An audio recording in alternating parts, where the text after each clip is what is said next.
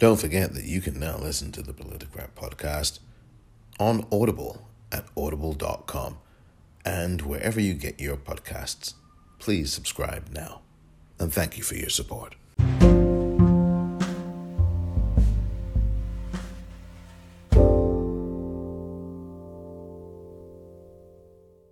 Welcome to the Politicrat. I am Omar Moore.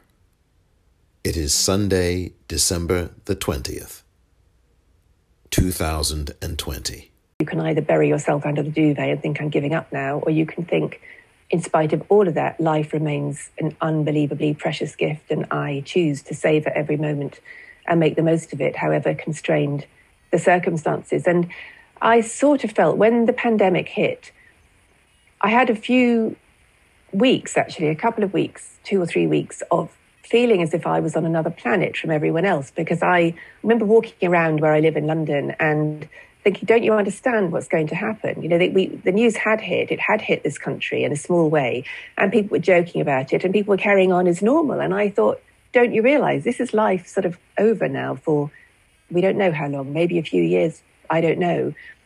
And I remember in the green room at Sky News, as you know, I review the papers on Sky, usually a couple of times a month. And I was on with somebody who said, oh, it's just like flu, you know, nothing to worry about. And I burst into tears in the green room and I just howled. And I thought, how can you say that? And I had a vision that I was going to be the only person kind of locked away with my partner, who I, you know, understandably don't want to die, having lost my entire family. And I thought, my goodness, everybody's going to carry on as usual, and people are going to die in vast numbers because the maths simply says that that's the case. So the original projections were about 500,000. We still don't know the exact percentage, but say it's 1% of the population. In this country, that would be 670,000 people. On this edition of The Politicrat, a conversation with the writer, journalist, author, commentator, activist, and podcaster, Christina Patterson.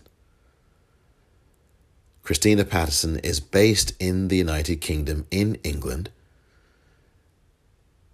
and we will be conversing about what is going on in England in particular with Boris Johnson and COVID-19 restrictions and the different tiers that have been administered throughout England. Plus, we will also talk about Christina Patterson's book entitled The Art of Not Falling Apart, as well as other conversational bits that we have. So please join us right after this.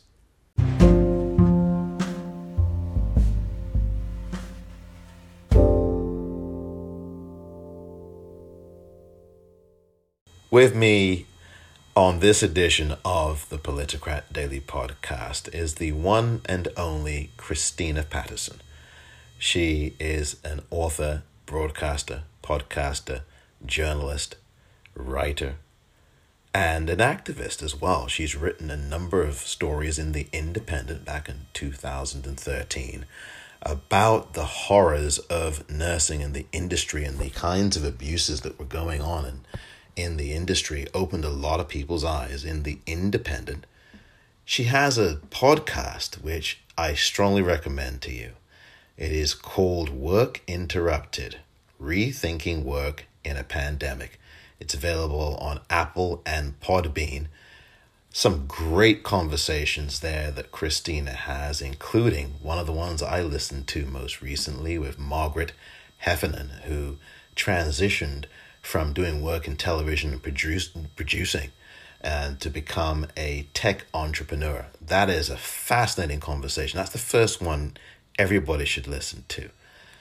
The Art of Not Falling Apart is one of her books, and I want to ask her one or two things about that and an upcoming book that she has. Plus, not to mention what is going on with the COVID-19 restrictions and Boris Johnson's handling of all that. All of that is to say, Christina Patterson, welcome to the Politicrat podcast. Thank you so much. I'm delighted to be here with you this morning. Of course, as a Brit, I feel horribly oversold now by your American enthusiasm and feel like I have to deny all of it. But I'm very pleased to be here. Thank you. Definitely. And, I'm actually originally from England. I miss being there. I normally go back every year. And again, your Christmas tree is absolutely lovely.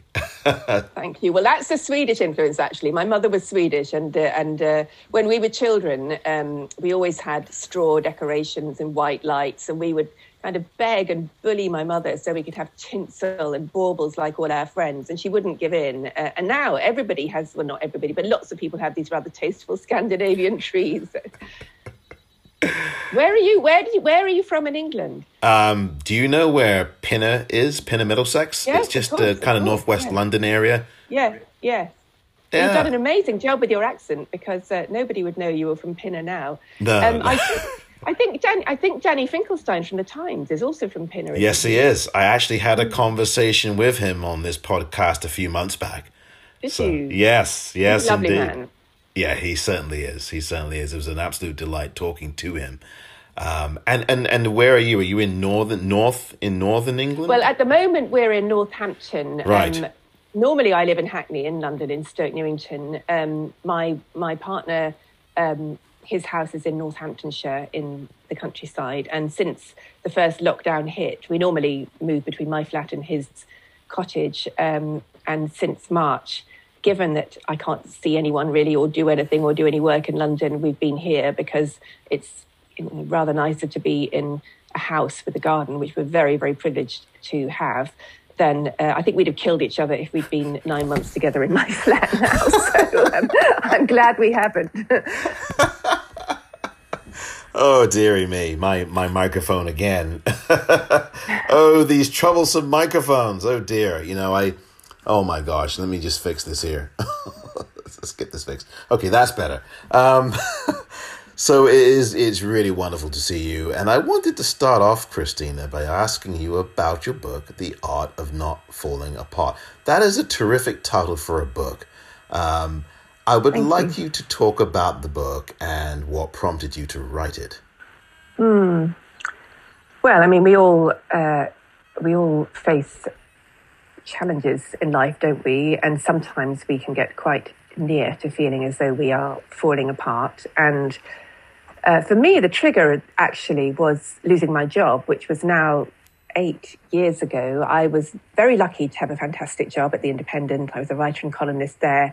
And then one day I was called into the editor's office, and he told me that he wanted to freshen the pages up. And I walked out of the office feeling I'd lost the thing I'd spent my whole life building up. I was single, I didn't have children, work was the thing I had given my life and time to, and friends. I mean, I wouldn't say I was a workaholic in that I had nothing else in my life, but work really, really mattered to me. And when I lost my identity, the fruits of my labours in terms of doing the thing that made my heart sing. I always wanted to be a writer. It took me a long, long time to become a journalist. I got my job at The Independent when I was 39, having done all kinds of other things and having done freelance writing on top of full-time jobs for many, many years. And I was shattered by it. And I was shocked by how shattered I was by it, because I'd had a lot of other things go wrong in my life. My sister died when she was 41, then my father died. I'd had cancer a couple of times. I'd had quite a bad autoimmune disease in my 20s and was very crippled with that. I was often quite distressed about not having met someone and not having had a family, and felt like a bit of a failure on that front. But the thing that really made me feel absolutely like a failure was losing my job. And so I set out to talk to people about how they had coped when life had gone wrong for them. And the result is a kind of collection of my story and my family's story woven through with the stories of about 25 other people I spoke to. So it's not a self-help book, and it's not Unfortunately, it can't give anybody, kind of 10 easy steps to not falling apart because, as we know, life isn't like that. But it is really an exploration of how humans cope when we suffer, which we all do, and what we can learn from those who have done it with grace and humour. And it was huge fun to write it. And I'm very pleased to say that a lot of people write to me to say that it's really helped them and cheered them up. And for me, as a writer, that's kind of as much as you want to do. Absolutely. And I look forward to reading your book as well. I'm actually going to purchase it and read it. Absolutely. And I will be also providing a link in the podcast episode as well so that people can link to it and order it. It's something I look forward to reading. You have another book that you are in the works on, and I would like you to say a few things about that particular book and when that's coming out so that people can look out for it. Thank you. Well, I have written a first draft. It's with the publisher at the moment, and it's due out in February 2022. And I had a very poignant experience a few weeks ago because I was actually arriving at the cemetery where my sister and my parents are buried. And I was about to inter my brother's ashes. He died suddenly of a heart attack last summer. And the news came through on my phone that my book was being published by Tinder Press. Obviously, I knew it was being published, but it hadn't been announced publicly. And it was a very, very poignant thing on the day that I was burying the last member of my family in the family grave, that the book, which is about my family, it's a family memoir called Outside the Sky is Blue, that should be announced. And again, it's kind of looking at this whole theme of what makes for a successful life. I know that my parents wanted children who got married and had families and were successful according to the traditional criteria of success. And when my sister was 14, she had a breakdown and was subsequently diagnosed with schizophrenia. And her illness cast a very heavy shadow over the whole family. My brother, in some ways, battled with anxiety. I mean, he was a really wonderful person. They were all absolutely wonderful people. And none of us did the thing that our parents wanted us to do. However, I argue in the book that we were brought up to believe that the most important thing in life was to be a decent person and to be kind and to look after other people and to take pleasure and joy in the small things in life. And I think my father was a civil servant. My mother was a teacher. They absolutely believed in public service. I believe in public service. And I believe ultimately that actually they were very special people and they were extraordinarily successful at the true challenge in life, which is to respond to this complex, baffling business of being alive on this complex, baffling, beautiful planet with courage and grace. And I think they all did that. And I want to say that I'm really so sorry for your loss of your brother and your sister, and you've gone through a lot. And, Thank you. And I must say that, and also you're inspiring and helping a lot of people. The kind of courage and the kind of inspiration you have, even with all of these very difficult things that you've experienced, is helping. You must know that this is helping a lot of people out there.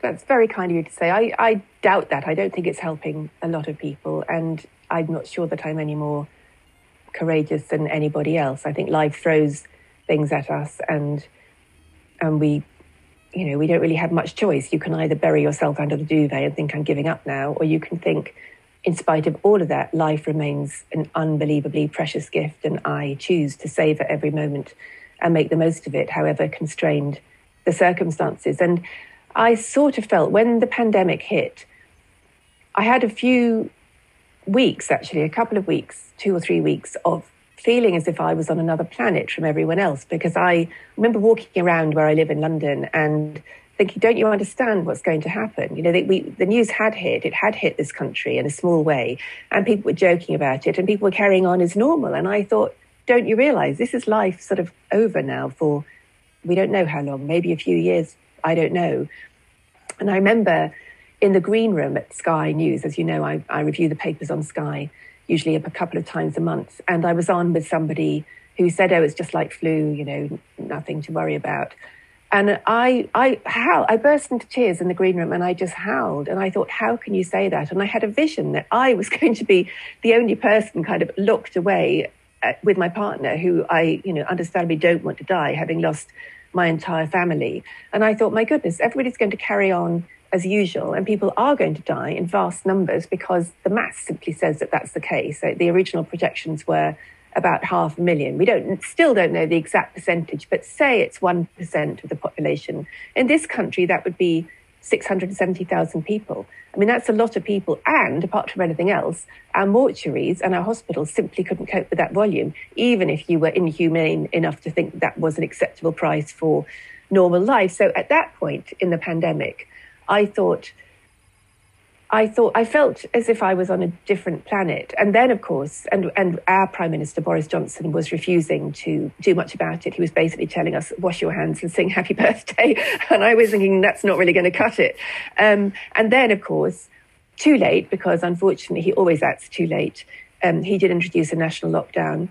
And then everybody realised, well, I was going to say everybody realised how serious this was. Unfortunately, many people still don't. I mean, I've had abusive emails simply from being on Sky last night saying, don't you realise this hardly affects anybody? And I mean, full of swear words. And the selfishness, I find the selfishness and the denial of people absolutely breathtaking. But all of that is a very long-winded way of saying I sort of felt like I had my own pandemic before the pandemic hit, because I loved my whole family and lost them. And so for me, although I've been heartbroken to see what's happened to other people, it hasn't personally been that difficult for me. I don't have a job to lose anymore. Many people are losing their jobs. I'm freelance, and you know, I've been lucky enough to write my book this year.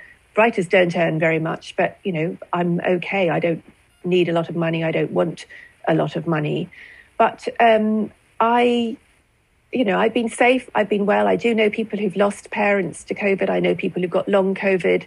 I know people who've been profoundly affected by it, but I've been in the very lucky position of being safe and well and able to do something safely without having to risk my health or that of other people. So it hasn't personally been a hard year for me, but the simple scale of human suffering that we've all been exposed to visually and orally and reading about it and observing it has been breathtaking. And I fear that the trauma that this will leave, particularly for children and young people, is absolutely enormous.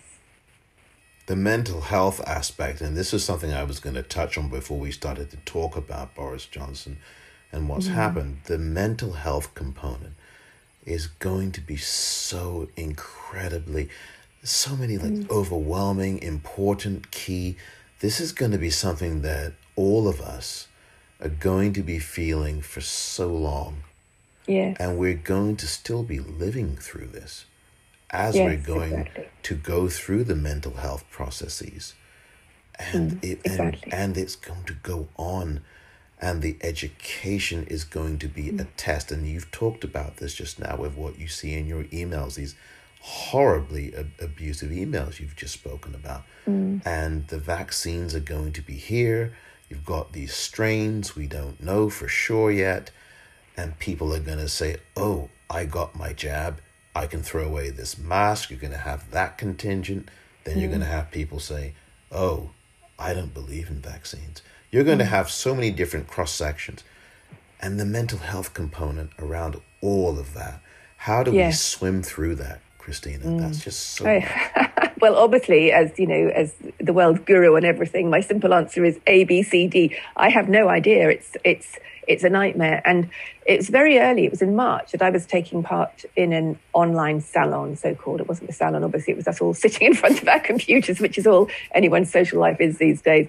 And someone I hugely respect, she's an eminent publisher, wealthy, announced, when I said, we just got to pray for a vaccine now, this was in probably late March, and she said, I'm not very keen on a vaccine. And that was the moment it hit me. I thought, oh my God, it had never occurred to me that if we were lucky enough that our incredible scientists would have produced, or if they did come up with a vaccine, there was no guarantee then that they would. We knew they were working on it, but there are many diseases. HIV still doesn't have a vaccine after 40 years. There was no guarantee we would get one. But if by some absolute miracle we got a vaccine, at that point, it hadn't occurred to me that people would refuse it. And now, of course, it's a huge worry, because if we don't meet the threshold, then this thing will never, ever go away. And because it is so unbelievably infectious and spreads so quickly and so dangerous. I mean, yes, most people obviously don't die. Quite a lot get long COVID. I've had a lot of illness in my life, so I'm not the least bit relaxed about getting something that is essentially like ME. I mean, we don't know. It could go on for years, and we do know that it causes damage to lungs and organs. I don't want that, thanks very much. I don't want to give that to anybody else, but that will continue on a big scale if not enough people have the vaccines. And I do understand that people are nervous that they have been approved quickly, but I think what a lot of people don't understand is that the safety procedures have not been sped up. The safety procedures are exactly as they are normally. The trials have been quicker than usual because of the scale of the disease and because the infection rate is so high. So nothing has been rushed through in an unsafe way. These vaccines are safe. And anyone who, in my view, who refuses to be vaccinated, unless they have an incredibly strong health reason endorsed by a medical professional not to have one, is, I'm afraid, being incredibly unselfish to other people. It's something that is a huge problem, and I can say, and I would like to get your take on this, Christina. There are communities who have had a history of some really horrible government experimentation, Black communities and other communities as well. And there are segments of those communities, as you know, who understandably have some skepticism or some concern. How would you square something like that in your analysis of what you've just said? Well, I think the so-called anti-vaxxers break up into a lot of different groups. The one I probably have least time for is the kind of yummy mummies who like their lavender oil and think it's somehow unnatural to have, to avail yourself of the brain work of human beings. I think, a lot of those are quite well off and middle class, and I'm afraid I have zero tolerance for their view.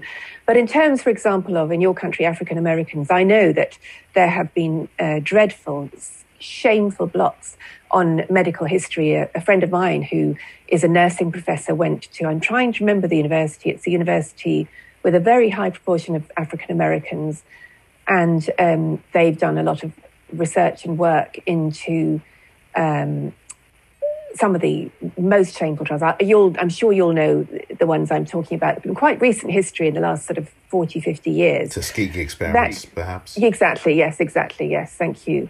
And that is, they were a complete scandal and a blot on any country's conscience. But this is not that. And I think what will have to happen is that respected members of every community, including presumably the yummy mummies with their lavender oil, are going to have to publicly have the vaccine and talk about it. And respected doctors, scientists, clinicians from those communities are going to need to take the trouble to listen to people's concerns carefully, respond to them carefully. I mean, nobody gains anything by going around finger wagging and saying, oh, you're just a bunch of nutcases. Nobody wants to be told they're a nutcase. People are generally sincere in their viewpoints. And we just have to tackle this with, in a civilized way and explain that the consequences of not having something that has been proven to be safe are very high for you, for your families, for your loved ones, and for society at large. And I do think that ultimately, I know our government is not going to make vaccines mandatory, not even for healthcare workers, which I think is a real worry.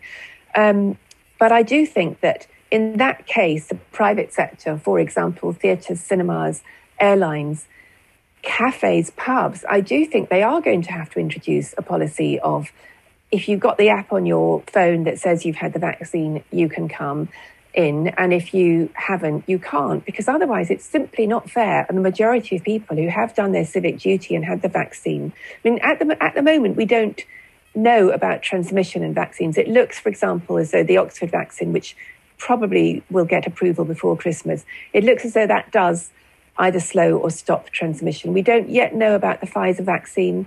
The Novavax vaccine, I think, in its early trials, seems to slow or halt transmission. But either way, it's a kind of virtuous circle. So whether or not it halts transmission, if you don't have symptoms, clearly you are less likely to be transmitting it. And I think this is about a social contract, really, and about people saying, yes, I've done what I need to do to protect myself, but more importantly, I've done what I need to do to protect my fellow citizens. And if you don't sign up to that contract, then unfortunately you don't have the benefits that some people who have do.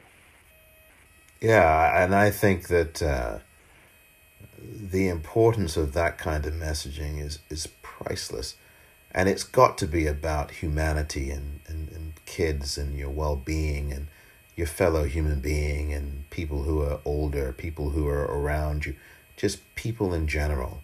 And the messaging has to be that, because, you know, here in the US, even Joe Biden, who, thank goodness, is going to be taking the reins from this deranged, psychotic fascist that we are swimming through the next 31 or so days. Terrible.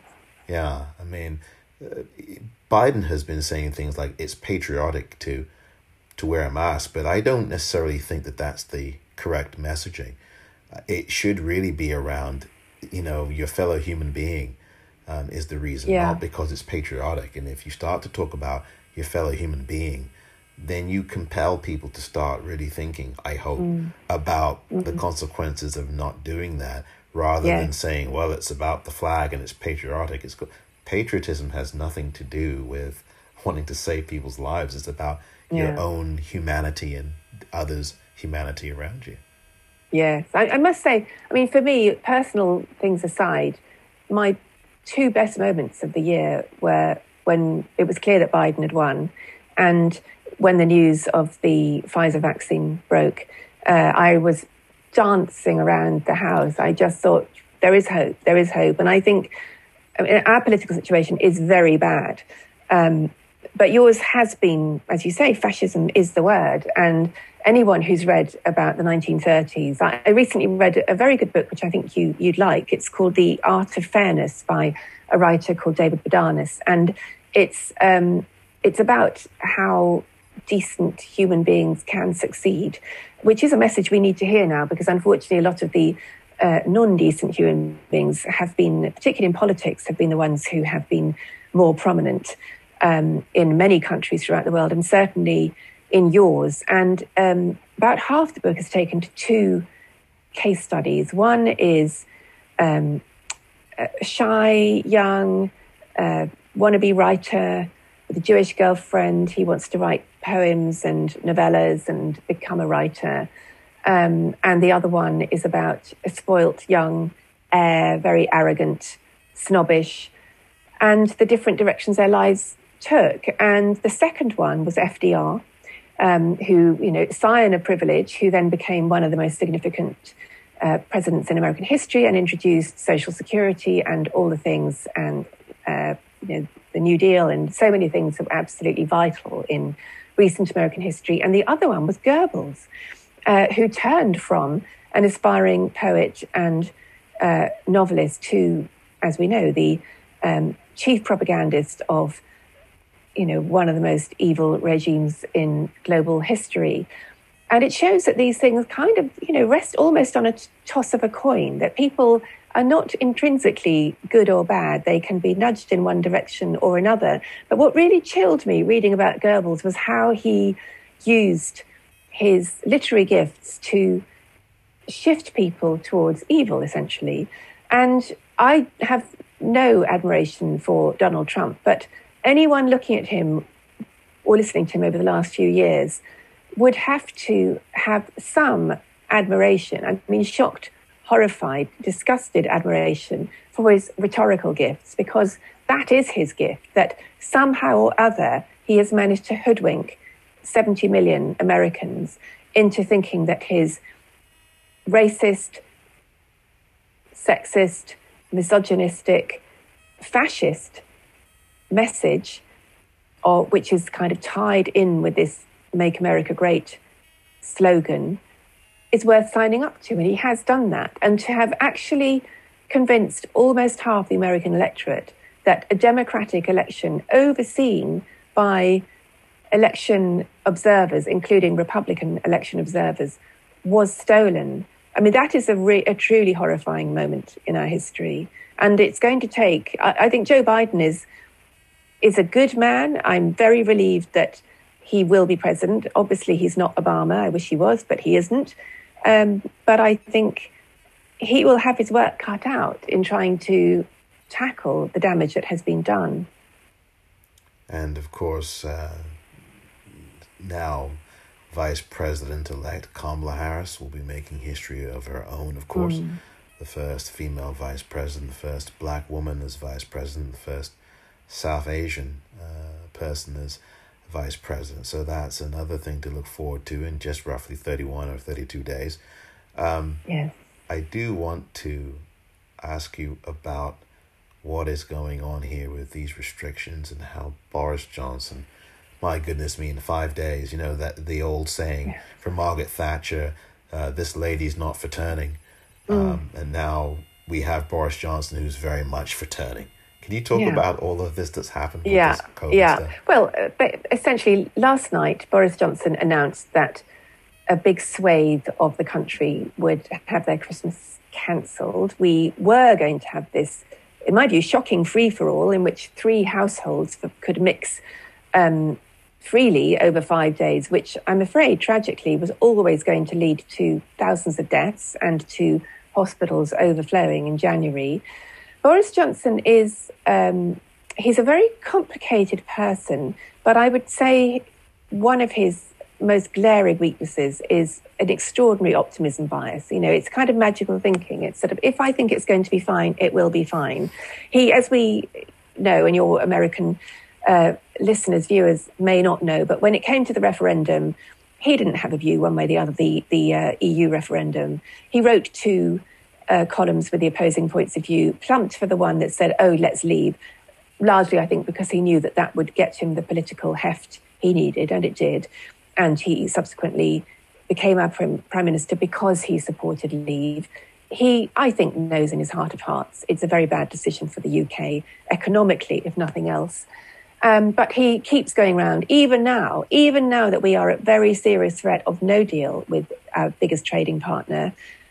He still said just a few days ago, it will be wonderful. Now, I live surrounded by sheep farmers. They will have up to 72% tariffs slapped on their meat if we crash out without a deal, which we may well do. And if that's the case, then their markets and their work becomes uneconomic straight away. So, you know, they will lose their livelihoods. Many, hundreds of thousands of people will lose their livelihoods. And that is not wonderful by most people's definition. But from the beginning of the pandemic, he's had exactly the same point of view. So in the days when he was telling us we should just wash our hands and sing happy birthday, he said, we'll get this done in a few weeks. I mean, he kept saying, oh, in a few weeks it'll be done, and then by summer it'll be done, and then by Christmas it'll be done. And then even knowing that it clearly wasn't going to go away, he still said we could have this free-for-all over Christmas. And 3 days ago in the House of Parliament, the leader of the opposition, Sir Keir Starmer, was saying to him, look, you know, you've been warned that this is a bad idea. And he said, oh, that's inhuman to cancel Christmas. And he was damning and contemptuous, as he always is. And guess what? 3 days later, he has cancelled Christmas. Now, he has had to because the evidence for what will happen is overwhelming. And let's be clear, he's not doing this out of compassion. He's not doing this because he doesn't want people to die. People are dying all the time, and they were certainly going to die on quite a big scale after the Christmas he had planned. He is doing this for one reason only, and that is because the NHS could not cope with the number of deaths that will happen with the rate of infection as it's happening. And the NHS not coping is the PR disaster that no British Prime Minister or government can get away with. To go back to your earlier very kind introduction, I did do campaigning about nursing because when I had cancer a couple of times, I didn't have great experiences of nursing. But I would like to say, particularly to an American audience, that is not the norm. I mean, our healthcare is very good in this country. Nurses are generally very dedicated, kind people. There are failures in every system. Nurses have been working flat out in the most, and so have doctors, and so have everybody in the healthcare system since March in this country and throughout the world. They all deserve a medal for what they've been doing. I met a very eminent nurse a few months ago for a lunch outside. She's been in one of the Nightingale hospitals built specially for the COVID crisis, and she now had post-traumatic stress disorder because of what she had seen and been through.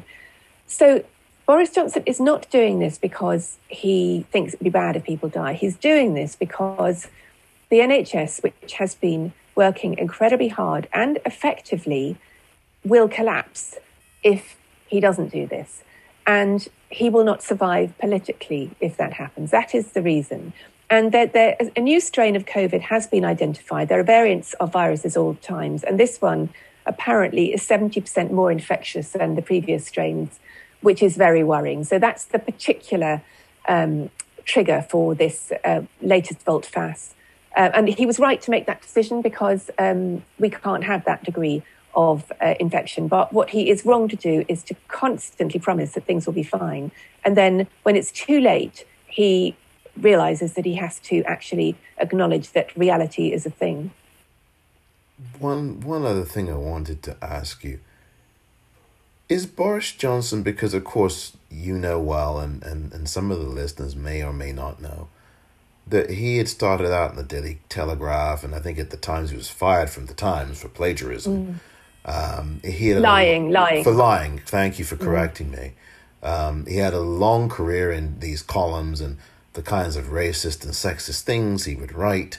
And that had gone on until very recently.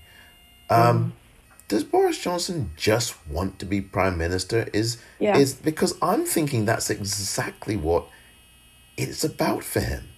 Yes, no, I think that's exactly right. In fact, he said as a child, I want to be world king. And the nearest you can probably get to that is being leader of your own country. I think that is literally the only thing he wanted. And he's not a policy person. He doesn't have a strategy. He doesn't have a vision. He doesn't have an aim. His stated aim is to win over the so-called, the northern voters in the so-called Red Wall, who were the people who got him his stonking election victory, a majority of 80 in the elections a year ago. He doesn't have any interest whatsoever in people in northern towns. He is your standard, not your standard actually, he's your exceptional and exceptionalist member of the English metropolitan elite. You know, he is as privileged as you get. He has got by on charm, which I'm not, I'm completely immune to it, but apparently a lot of people aren't. He's got by on charm, lying, and a kind of writing which I don't like. I don't think it's good writing. It's full of, it's very polysyllabic. It's full of sort of classical references. It's pretty empty. He's an after dinner speech entertainer, really, but that is not entertaining during a pandemic. Right, absolutely. Oh my goodness, I could talk with you for a long time. I do want to ask you finally about the places where people can contact you. Obviously, you've got a website, you've got social media. Can you say what those are? And I'm going to link to all of them in this episode. Thank you very much. Well, my website is christinapatterson.co.uk and my email is on that. My Twitter handle is @QueenChristina_. Not, as people keep telling me, because I have delusions of being royal, but because Queen Christina, I'm half Swedish, and Queen Christina was a very famous Swedish queen, and I thought it would be funny, but clearly that people don't have a sense of humour. And my Instagram is @QueenChristinaWriter. Wonderful. Well, it's really been a pleasure having you, Christina. Christina Patterson, the writer, author, broadcaster, podcaster, activist, and so many more things. What a wonderful experience it has been to converse with you on this edition of the Politicrat podcast. Christina, thank you so much. I really do appreciate your time. Thank you so much. It's been a huge pleasure.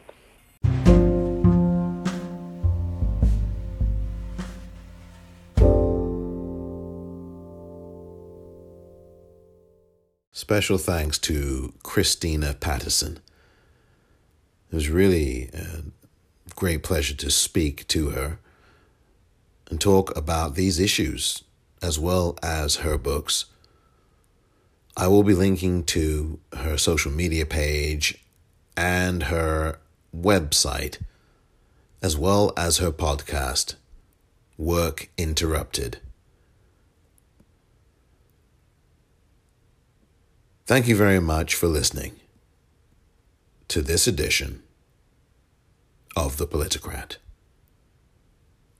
I'm Omar Moore.